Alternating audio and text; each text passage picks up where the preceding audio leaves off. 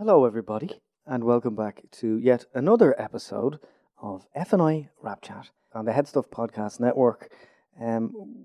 This is really cool today because we've someone new in the studio who's co-hosting. Who might that be, Mia Malarkey? Hi, folks. So I am Mia Malarkey, and I am delighted to be here. This is my first ever podcast ever, and I'm super excited about it. And I'm honoured that you guys asked me to come on board. Oh, you're a shoo-in. Oh, great! So it's great to have you. Your boots are under the bed already. What was the sort of qualifier? Everybody likes you, which is always a good indicator. Little do they know. Yeah, it's still early in the game. But yeah, no, both everybody. You're one of those people that everybody likes, and you're very engaging, and you don't take compliments very well. No. So obviously, that's part of that's the prerequisite in order to be a host. It's the Galway gift to the gab, I reckon. Yeah, absolutely. Plus, we want to diversify, and we're very calculated, and we want more people listening on the west of Ireland as well. Different perspectives, different voices, all of these things help, and we want to freshen things up a bit as well. So thanks so much. Yeah, delighted. I wasn't in for this one today, so who did you have? I had the absolutely wonderful Kate O'Toole. I was really excited when it was going to be Kate O'Toole. It was a little bit nerve-wracking. I've never actually chatted with her before. Right. And obviously, she's this amazing person and comes from an amazing family. Yeah. And then, of course, she was a complete sweetheart. And I kind of didn't want to stop the podcast. We could have just chatted for hours. Yeah, we often say, like someone said to me recently, you always say, we could have chatted for hours. But it really feels like that. Yeah. Because you want it to be that chat in the pub where you chat for 4 or 5 hours. Totally. I'm delighted I wasn't sitting in on this one because I was kind of afraid myself because of the massive, I'm a massive fan of her father's, obviously, but also I'm aware of Kate also, and I'm a big fan of her Facebook account and obviously her work as well, but, and we've been trying to get her for a while, so we're really, really, really excited to get this one. So it kind of builds a little bit with some people that you like, Yeah. But was it good? Do you enjoy it? Oh, I loved it. It was really easy. Like for a first podcast, it didn't, I just sat down and we just chatted. Like we could have had no microphones. It was really fluent. So yeah. I'm delighted. I'm going to do a whole lot more of these podcasts. Well, the next time, we'll get some macaroons in and tea, and you can do afternoon tea as well. Settle me in. Oh, absolutely. If you would like, welcome, Mia Malarkey. We're delighted to have you. And if you'd like to support Film Network Ireland, or this podcast in particular, head on over to www.buymeacoffee.com/FNI. And for all our latest news and events, Mia, where should people go for that? www.wearefni.com. Spot on. And That's my first time doing this, so it's all written in front of me, and Paul had to read it out to me twice already. Go to www.Google Translate. I'm literally reading it out wrong, so I think I got that one right, didn't I? No, that was spot on. Okay. The podcast is available on Spotify, Google Podcasts. Where else? Apple Podcasts, and on the Head Stuff Podcast Network. Yeah, it's nailed that. Yeah, nailed it. And wherever you get your podcast content, I think it might be on Stitcher and a few others as well. So coming up as well, we've a number of events and stuff, online events, over the next couple of months. So keep an eye on the website and on our social media channels for more. So without further ado, who have we got? Kate O'Toole. Beautiful.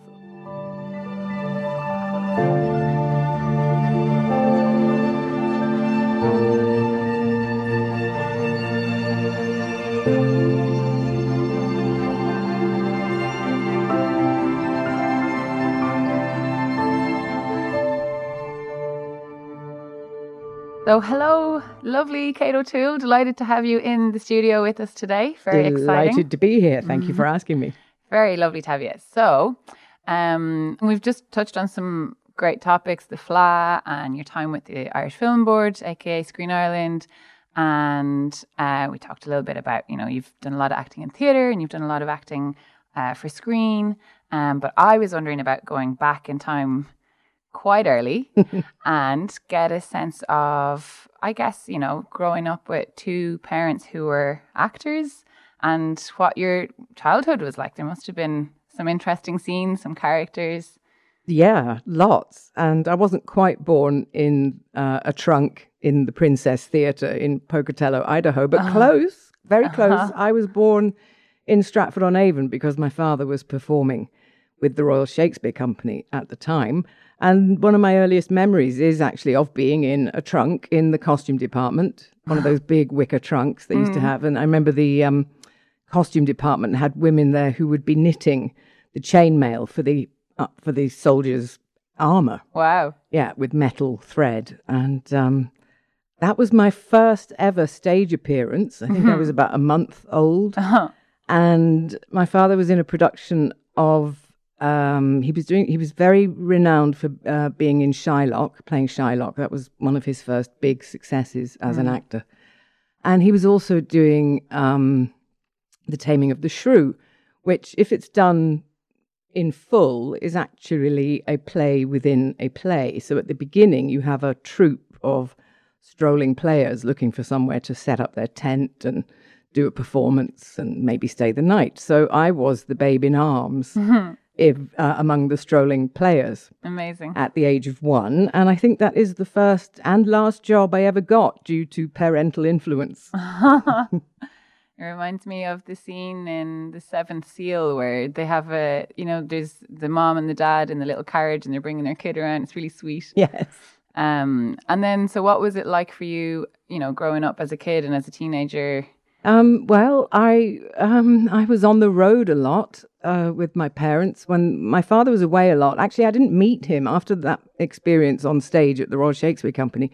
I didn't meet him properly until I was 2 because he was away shooting Lawrence. It took 2 full years and more. So I remember going out to Seville. They were doing the interiors at the end and they were all done in Seville. So I flew out for my 2nd birthday and remember being kind of confused because I met my father on the set and of course he was in his full Lawrence regalia. And at that age, you don't know if the person is Lawrence or not. You sort of think, yeah, okay, that's my father is Lawrence of Arabia, fine. Wow. Yes. And then touring a lot with my mother. She she's 86 now, but she still works and loves touring. Some actors love it, some actors don't. But I was on tour with her when I was still a very small toddler and staying in, hopeless digs in the early 60s. It wasn't like it is now. There were no regulations there for hot water or anything. And she remembers seeing me at the age of 3 or something like that, marching into our digs and testing the mattress for comfort and finding it lumpy and saying, "Oh, fuck." At which point she thought, okay, maybe being on the road is not such a good idea. So I was taken off the road. So I was well used to theatres and things, before I could crawl, basically. And I know your parents played together in a couple of things. Yeah, that's how they met. My father and mother met in a stage production of a play called The Holiday, and they were cast together as brother and sister because they do have vaguely similar face shape. I know. Yes, they do. They both have cheekbones, and there is a sort of similarity. And the strong nose. That's right. Kind of very defined bone structure. Yes, exactly. So that's how they met. And did they play in Beckett? Yes, a few films actually they did together. They did Beckett. My mother sings a song in Welsh, and I think she's the woman who's the cause of a lot of trouble. Oh, very good. Between them. Great film. Yeah, well, she grew up with Richard Burton, you see, because she's Welsh, he's Welsh, and they were in Radio Wales together before amazing. Either of them had, taken up acting professionally in London. So they went way back. And then my parents also did Under Milkwood together, which was Burton again. And what else did they do? They did Goodbye Mr. Chips together. That didn't go down too well because my mother won all the awards for her cameo. Poor dad. What else? I think there was something else, but I can't remember offhand. But they didn't make a habit of it. I think it was quite stressful. I think it would be quite stressful to work with your spouse that closely. Yeah. I don't think I'd like it. Yeah, very intense. Yeah. And so was there a kind of a theatricality to your household then? Very much so, yeah. Our living room was called the Green Room. not just because it was green, but because that's what the room is called in a theatre backstage, where the actors relax either before or after the show and get to meet each other and hang out and have tea or drinks, and that's the green room. So yeah, our living room was the green room because it was the place where actors hang out and relax and have tea or drinks. And we had a little stage on there as well. It was a split level room, so it took very little for people to get up and do a turn or a tap dance or Great. something. And there were always interesting people around, but not just actors. The 60s were a great time in London for all kinds of new writing. It was very exciting. So my parents were very, very good friends with Tom Stoppard, Ted Hughes, all the Adrian Mitchell, the great poets in England of that time. They were always over at the house. They behaved worse than the actors. Beware of poets. So you've probably met all these interesting characters, and there would have been a huge amount of culture, I guess, in your house. Yeah, there was a lot. It was a very artistic household. Certainly, I never learned anything about normal life. That's for sure. But of course, I think meeting interesting people is sort of wasted on the youth because it doesn't really mean anything to you then. And you don't know they're interesting yet. No, you don't. You've no reference. No, exactly. I just remember Richard Burton being drunk all the time. Stay away from him. Yeah. Who was I impressed? I guess I was impressed with meeting Arthur Lowe because he was in Dad's Army at the time, and I loved watching Dad's Army with my grandmother. So to meet him was really something. And then my mother was always working with, mostly in stage with people like John Gielgud and Olivier and all the great stage actors. I met a great deal of. But with her, I think she did a TV once with an actor called Geoffrey Bayldon, who was famous predominantly for performing as Catweasel for children. And I was a child at the time, and so meeting Catweasel, that was one of my favourite shows. Yeah. So meeting Catweasel was much more of a big deal than meeting Liz Taylor. And so how do you think this impacted you, all that culture, all these characters? Like, what does that do to a person? Well, I guess I don't know. I didn't, there was no sort of consistency to the household. So I grew up never fearing a lack of a pensionable existence. I never knew what it was to work 9 to 5, 5 or 6 days a week, to know what your salary is at the end of every week. Like that was all kind of beyond me, completely beyond me. So I never had any fear about just trying to make a living as a creative person. Which is amazing, because I know a lot of creative people. I know their parents are like, when are you going to get a job? Or, when are you going to find something stable? Or, there's this anxiety because they've grown up with regularity. And like, I've had 10 years of fighting with my parents about like, this is what I'm doing. It's totally unstable and it's just what I'm going to do. So, it's kind of cool that you didn't have that pressure. Yes, I know. But maybe there's a flip side of... Of course, there's a flip side to everything. Yeah. And so was it always, let's say, your destiny that you would go into the arts, or was it something you considered? I think the arts, definitely. I was drawn more to writing than anything else my whole life, really, and got into acting quite by accident. I never thought of myself as being an actress. But I got into the Yale Drama School to study dramaturgy, which is related to writing more than performing. But while I was there, of course, one of the directing students asked me to be in something, and I said I'd never done any acting because I went to a very academic school. I got into one of the top schools in England academically. It wasn't actually even a private school. You couldn't pay to go there. You could only pass the exam to go there. So I'd been there and they didn't have a drama department. They didn't do things like that. You either went to Oxford or Cambridge or Trinity to study biochemistry, or you were nothing, So it didn't cross your mind to be an actress at this point? No, it just wasn't something that was offered at school, so it wasn't part of my experience. No, I was more interested in writing. I think I wanted to run away and be an intern or an apprentice on a newspaper when I was about 13. Yeah. So I ended up at Yale studying dramaturgy and fell into acting by accident. But the moment I got to a stage for the first time ever, it did feel as though certain parts of the jigsaw had suddenly fallen into place. It was a bit of an epiphany, I must say. Yeah. But it was accidental. And then was there sort of, at an early stage, a role that you were like, oh, wow, this is, this is my calling, or I'm so glad this is where I've ended up, or like, was there a moment in, let's say, your late teens, early 20s where a light bulb went on with acting being the thing? No, that only happened when I found myself on stage in America for the first time ever. That's when the light bulb went off. When was that? That was in 1980, early 80s. I went to live in America for 10 years, all through the 80s. Okay. And that's where I began acting. So when did you do The Dead with John Huston? Was that quite early? Was that around? Yeah, that was mid-80s, I think. I'd left college and I was acting professionally by then. My first professional job, where I got my equity card and everything else, was at the Irish Arts Centre in Manhattan, which at the time was nothing. It was like a garage, and it was being run by Jim Sheridan before he'd ever made a film. So that's how I began my career, very happily, in Hell's Kitchen in Manhattan. Very off Broadway. It's quite posh now, but it wasn't then. That's great. And so, like, obviously you were doing a lot more stage. Oh, yeah. And then just sort of like dipping your toe in film? Yeah, I've always done more stage. Not particularly by design, but now that I look back on it, I think, it's where I have the most fun. It's where I feel the most at home. I think it's the most fun you can have standing up. Live. There's nothing better than live. Yeah. So, like, how would you differentiate screen from stage? Well, for me, it's a bit like the difference between doing something live and recording something in a studio. They're vastly different. Yeah. And you love that electricity of the audience. I do. Yeah. That, you can't fix a mistake. You can't edit.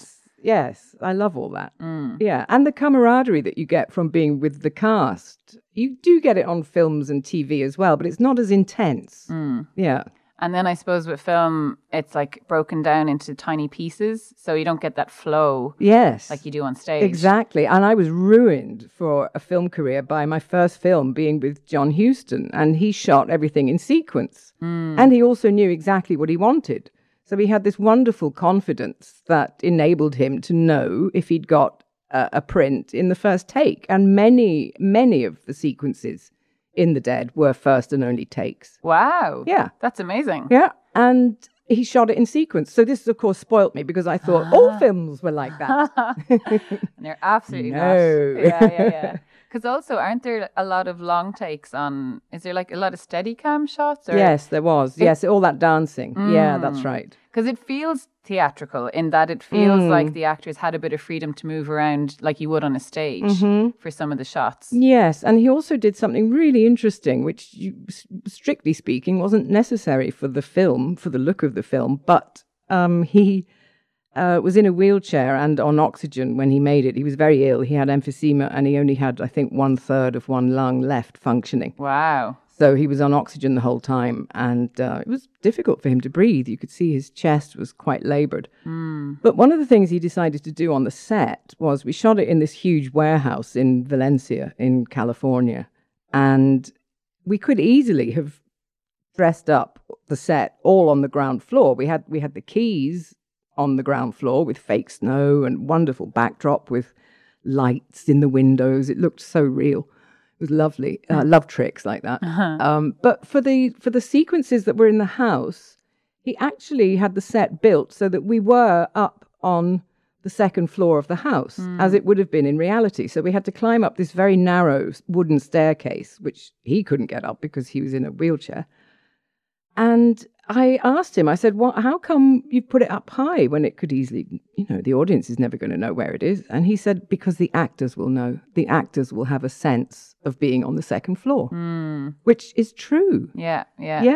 But I'll never forget the first shot on that film because he had it all rigged up. John had it all rigged up so he could see us on the monitor down below and direct us with the microphone attached to speakers in the room up above.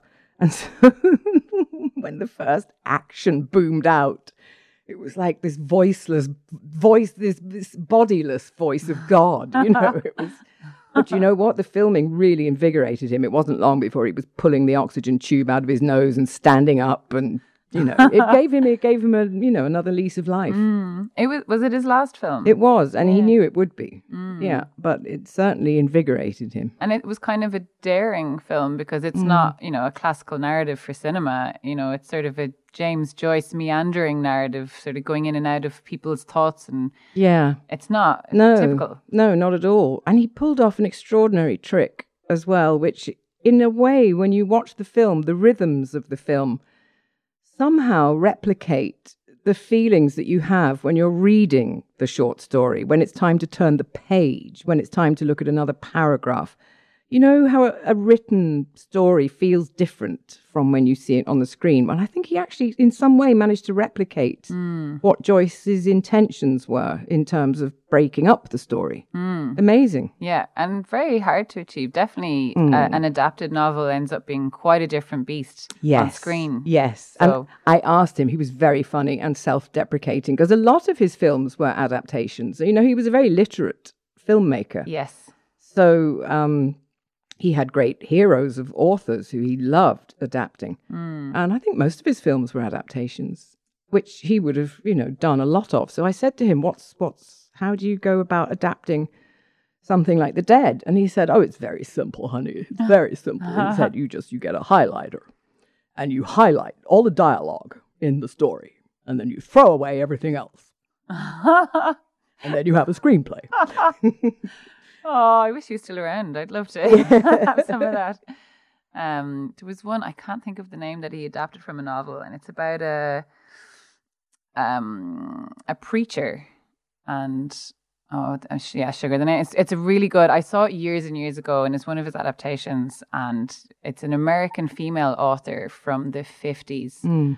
And it had this strange, the preacher ends up going blind and completely kind of losing his mind. And it was just beautiful. But also I feel like he was quite daring, doing really unusual stories that, again, don't fit the Hollywood kind of structure at all, and go into weird, unexpected psychological places, or, he'll just let a scene unfold where the actors are just sort of, it's not narrative what's happening. They're just being characters in a room, in a space, and things are unfolding, Wonderful, isn't it? It's great fun. It's so much fun. It's very refreshing. Yes. Were there any other films then along the way that you found, like, that were meaningful to you, or that you loved, or? No, not film. No, not really. No, I mean, I think my favorite job in front of a camera, without question, is a sitcom that I did for the BBC. And the reason that is my favorite job is because if you have an audience for a sitcom, which you should have, it kind of straddles both media very well. You have an audience, and at the same time you have a camera, but instead of taking 6 months to shoot something, you do it all in one day. So for me, that's a very happy medium. Yeah, okay. That's where I like to be. So you're definitely like a big fan of stage over screen. As an experience, like as an actress, that's kind of... Well, screen affords you different things. But yeah, I'm definitely more at home on stage. Yeah. And so then we can touch a little bit on the theatre stuff. I mean, I know it's not film industry, but it's like they're cousins. You got to, as a filmmaker, you got to go to the Abbey, and you want to be catching... Do you? I wonder. I would try and catch stuff because, it's actors, it's performance, it's dialogue. There's so much crossover. And sometimes you just see something that blows you away and you're like, I'm going to steal that idea. That was an amazing idea.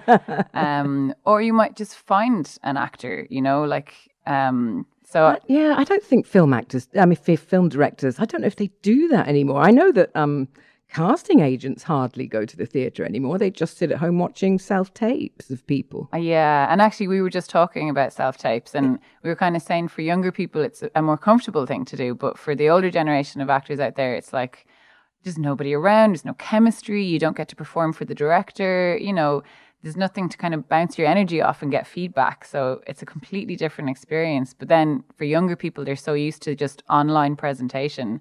So you don't have to worry about chemistry or being in a room. It's almost anxiety inducing being in a room, but you can just record yourself and do it 50 times until you nail it, kind of thing. Yeah. But I don't know if Like you're definitely not into the self-tape side of it. Oh, well, I have to be because it's the way it's gone, it's a thing. But I've decided to embrace it rather than find it difficult all the time. I've decided I'm going to do a little crash course on rudimentary editing, nothing fancy, and play all the parts myself because it's boring having to look for somebody to read off camera for you. That's always a hassle if you live alone like I do. You're always begging friends to, oh, please, can you just come over and do this? And it's very boring for them, and I hate asking people to do it. So I've decided to make it fun for myself. I'm going to play all the parts. I want to see one of those self-tapes. Yes, even if I don't get the part, at least I'll know I've had fun doing it. That sounds good. And so maybe we can move forward in time a bit to, let's say, the Irish Film Board. Sure. And what was that like, and how did you get brought into it? Well, it was it was very funny, actually. It was a ministerial appointment. I guess it still is, I'm not sure. But I was at home in Connemara, and it was about 9:30 at night, not a time when anybody usually phones for work. It's always family or something. The phone rang, and it was the Minister for Arts at the time. And he said, hello, this is the Minister. And I said, hello, really? I thought, no, somebody's winding me up. Okay, but it did sound like him. So, okay. He said, I was just wondering if you'd like to be on the film board. I said, okay. He said, great. Just like that? Just like that. So I put the phone down. I thought, what just happened? What was that? Yeah. But what was the thinking like? Oh, well, I'd submitted for it, but that was so long ago. I'd sort of forgotten about it. Okay. Yeah. And then, so how long were you there, and what was it like? It was a 4-year term. It was interesting because, like I say, I'm never behind the camera. So it was kind of eye-opening. I learnt a lot about the production side of things, which I didn't know that much about. And also how slowly the wheels of government can turn. Interminable kicking of the can down just took forever. It took a couple of years to change the name. I'd never been in a corporate structure before of any kind. So it was an education. Yeah. And so what were your duties, or what kind of, what did you do in those 4 years? Oh, it was once a month board meetings, and just deciding, really it was sort of rubber stamping decisions that had already been made. I used to get a lot of phone calls from people with scripts saying, oh, can you help me now that you're on the film board? And I was like, I can't, because it has to go to a script reader. And actually, I think I'd have preferred to be a script reader than a board member, because that's something to sink your teeth into. And again, story, which I'm interested in.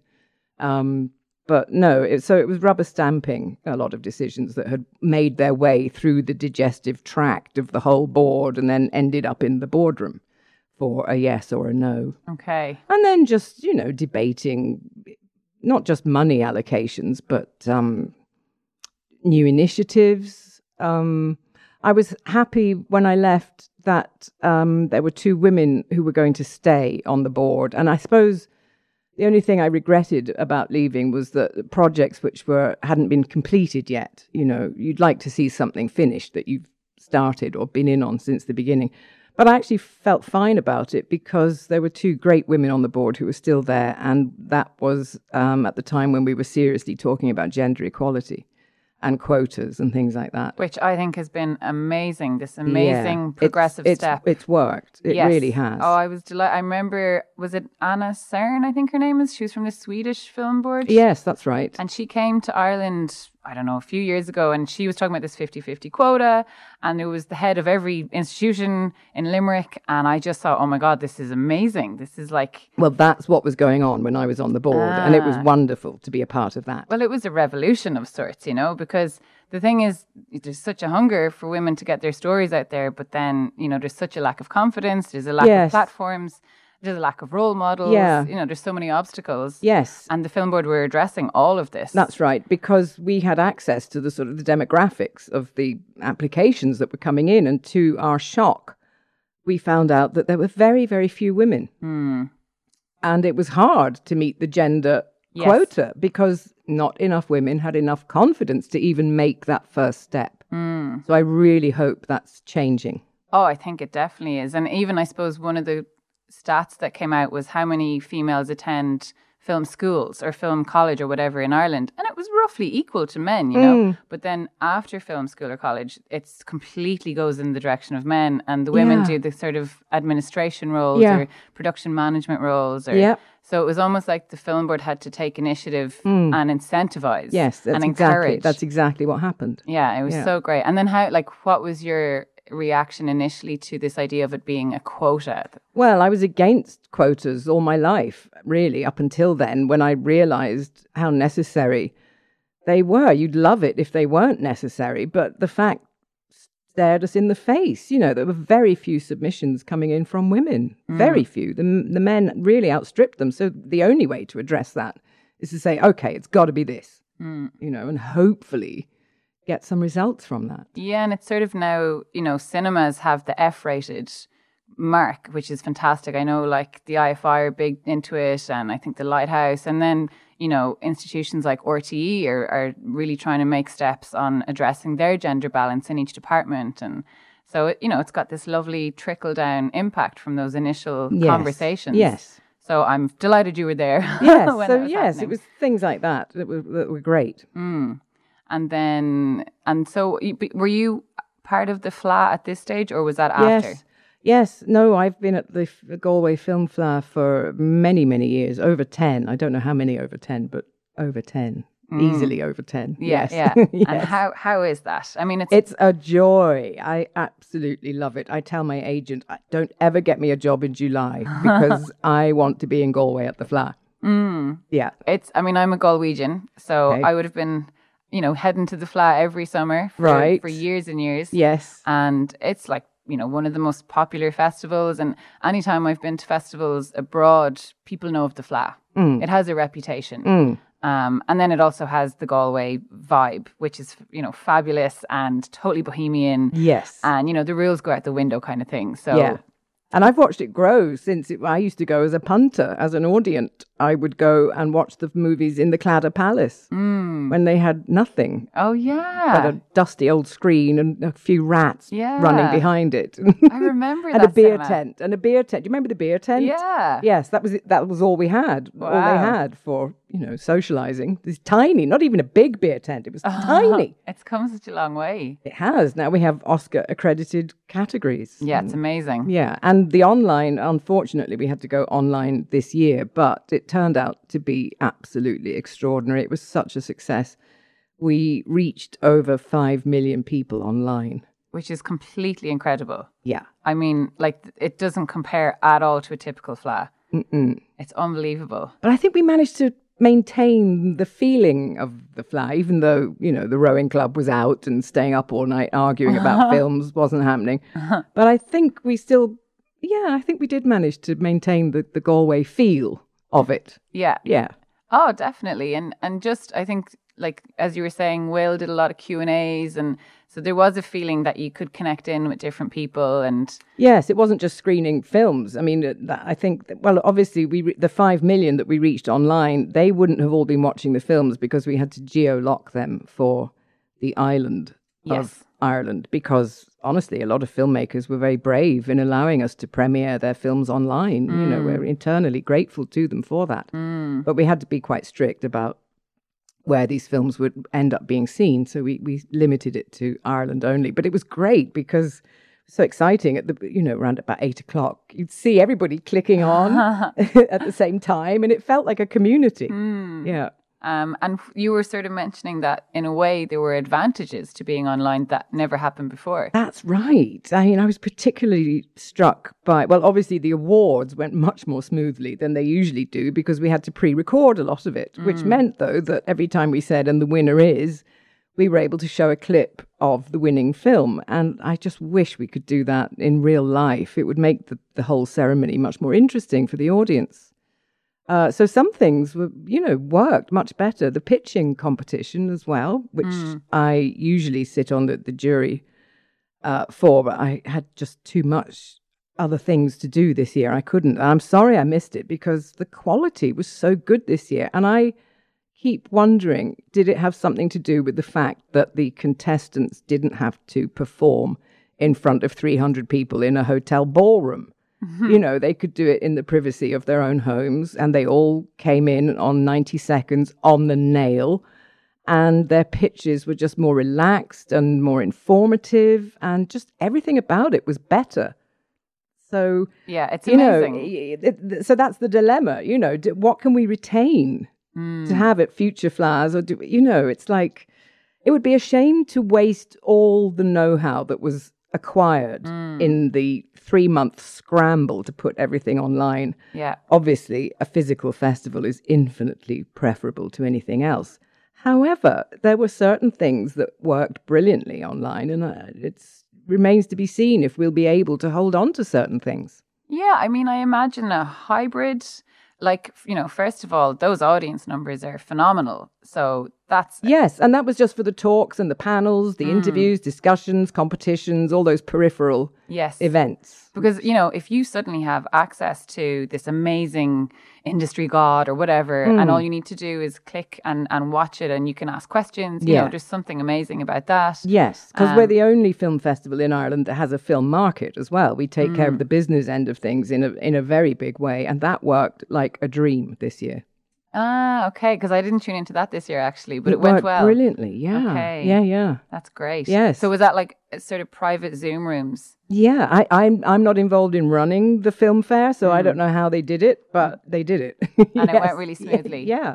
And then, as we were saying, like with pitching, if you're a writer or a storyteller, but you're not a performer, and you suddenly have to stand up in front of 300 people and deliver this, perfect one-time only thing for 90 seconds, like that's major stress. It is. But if you're just in your room and it's comfy, you've got your cup of tea and you've got your timer, so it's 90 seconds, completely different scenario. There's a lot to be said for it. And also, if you are in real life making an elevator pitch of 90 seconds duration you're in the lift with Steven Spielberg, that pitch is only done for one person. It's not done for 300 people in an audience ever. Yeah, it's so completely I know, different. I do think that's a little bit unfair, that element of it. I feel sorry for them, Well, it's like a free show for everyone else, Yeah, I know, it is. I know, it's cruel. I call it cruel and unusual punishment. But I have to say the pitches were so much better quality this year because of that. Who actually won the FLA pitch this year? It's a really exciting documentary project, which is not a conventional documentary, I'm happy to say, Rain Song. And it's fantastic. I could tell, like 10 minutes into her pitch, I knew she was the winner because it's just a beautiful idea. She comes from a very parched landscape in Australia where they have terrible fires all the time. And she grew up having this romantic notion of the gifts that nature can bestow with rain, the gift of rain. And so she moved to Galway, which is absolutely fantastic, so that she could worship the rain. And she wants to make a film about the importance of rain in always, not just now, but particularly now in this day and age, but also exploring all the myths and fables and folklore associated with praying for rain or praying not for rain, and all the wonderful elements without telling the audience what to think. It'll be impressions of rain with poetry and images and beautiful things like that. And I think that takes great skill. It's harder to do that than it is to say, this is what you must think about so-and-so.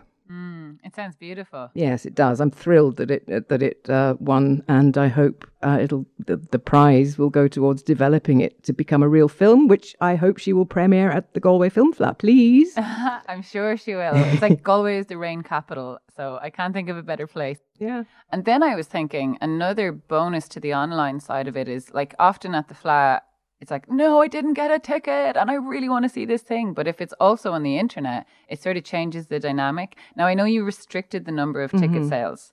So that keeps the intimacy. It's not just this free for all kind of thing, which is really important. But there is something nice. Like I know there was something I missed and I was like, oh, but it's okay. It's not at a specific time. I have a 30-hour or whatever, a full day window. Yes, which was nice. Yes. Yeah, I got to see more films than I usually do because of that. Right. Yes. So, there's a lot to be said for, I don't know, maybe a hybrid between the two styles. Wonder, yes. And it could be something, I mean, who knows where we're going to be in 12 months' time with regard to this bloody virus. I know. Who knows? I know, yeah, absolutely. Yeah. But and like everybody misses the rowing club and the crack and, the hotel and just like staying up till 5 a.m, shooting the breeze, and you don't know who you're going to meet. John Cooper Clarke, Totally. reading poetry in the hotel lobby at 4:00 in the morning. So much fun. Yeah. And potential collaborators just from, random incidents, like that's gold, that stuff. You can't get that on the internet.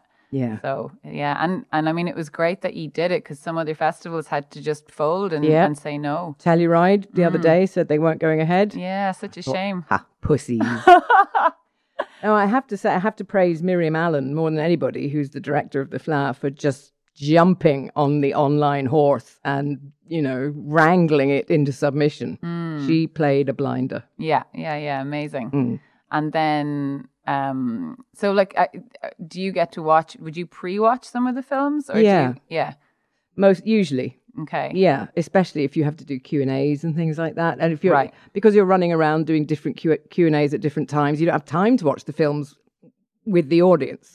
You do it beforehand. And you were saying you tend to do Q&As with the documentary makers rather than drama. Yes, because it's a very awkward position for an actress to be in, to do a Q&A with a director who maybe you didn't get the job for that particular film, or a director who, you hate his film, but he's in a position to give you work. It's just a very yucky, nasty place to be in. So I always beg to be relieved of duties for Irish drama. And actually, I love doing the documentaries, not just for that reason. The overriding reason really is that I do love documentaries as a form of filmmaking. I think it's a very important genre, and I think it teaches you a lot about filmmaking, even though it's not drama, there's still an awful lot to learn and to create with documentary. I'm fascinated by documentary films, not only because of their subject, but also because of the kind of restrictions it puts on a filmmaker. It's really interesting to see how people respond to the challenge. Yeah. And there is an element of like, you cast your documentary, you want to find the best subject for the story, and you do want to elicit a performance of sorts, or a kind of a naturalism and a spontaneity. So there's certain crossover, I think, between the two. And I was delighted this year that the IFTAs have several short documentaries nominated. I'm thrilled about that. It's so great. Yes, it's a wonderful, wonderful addition. And you've lost the lovely Gar O'Brien to the IFTAs. We have, indeed, and he's much missed. But he was around, so, Oh, nice. Yes. Yeah, very good. Yeah. Great. And then we were talking about, you had this one woman show. Oh Lord, yes. I have a lovely project. It's a one woman show called Ilsa. And it was written for me by a writer in New York, a very highly regarded writer in New York who hasn't written for theatre before. So we did a bit of dramaturging with the piece last year and got it into shape, did a reading in front of an audience. And got it to a place where we were ready to rehearse it properly and go on the road with a little tour. And it's based on the character that Ingrid Bergman plays in Casablanca. Her name is Ilsa. And it's the imagined story of what happened to her from the moment the plane takes off in Casablanca, leading up to now, the present day. And it's sort of bookended by politics. And it's a very interesting subject, and it's beautifully written. So I was supposed to rehearse in Texas in March and then go on tour, a little tour. And I was so disappointed. It was right on the cusp of the lockdown. And I'm still disappointed that I'm not getting to do it because, I've learned the lines. Yeah. Please. I want to do it. But now I'm not disappointed. Now, when I look at the state that America is in, I am just heartily relieved that I didn't get stuck over there, because it's heartbreaking what's happening. It's absolutely heartbreaking. Yeah. America's really in a difficult place right now.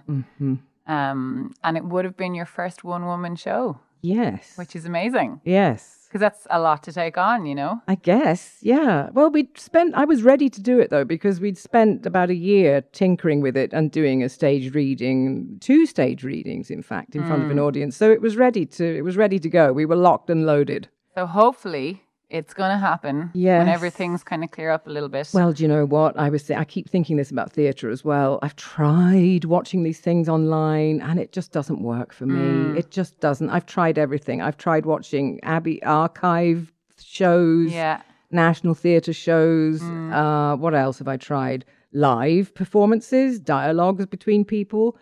Also, things that have been written in response to the pandemic, which so far I think have been absolutely dreadful. I haven't seen anything inspiring. And I've even watched Shakespeare being done on green screens with individuals in their homes. And every time I see anything, I want to throw the computer out of the window. It's so frustrating. It makes me miss the real thing even more. Yeah. So I don't think online is the answer to everything. And really what I'd like to do is, because the one-woman show, I could do that online. That wouldn't be too difficult as one person.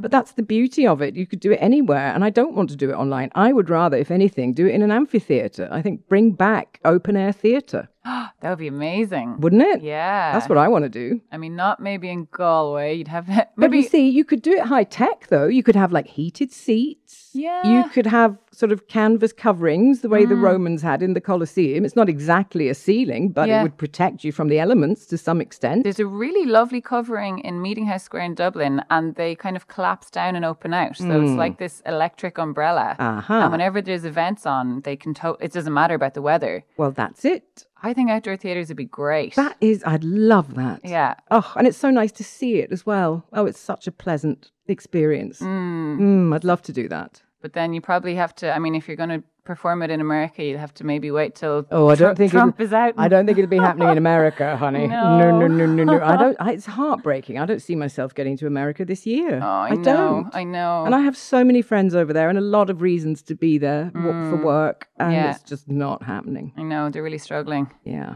Hopefully Biden gets in and Trump is out and, hopefully. We just have to wait and see. I know. And do you know who's absolutely freaking amazing is Justice Ruth B. Oh, I know. Ginsburg. That poor woman, though. She's constantly in and out of hospital. It's like if it's not the pancreas, it's the liver, it's the brain. It's like the poor thing. Oh, she's just clinging on. She is, but she's indefatigable. Nothing stops her. She is extraordinary. She's fierce. She's so fierce. But, she's not going to be around much longer. No, but she's just waiting for this campaign, this election. Yeah, and I think it's keeping her going. It is, yeah. And what a good reason to stay hanging on. I know. She's amazing. Okay, well, on that note, I think this was a gorgeous chat. Oh, good. Are we done? Yeah. So, Kate O'Toole, it was great having you on the podcast. And Thank you. I'm delighted we had this chat. Me too. And I hope you get to this one-woman show eventually. Yeah. It sounds great. Thank you. And congrats on the Galway Film Flab being such a success. Thank you very much. It's quite, I mean, again, 5 million is unbelievable. It's just amazing. So, yeah. And thank you so much. All the best. You too. Great.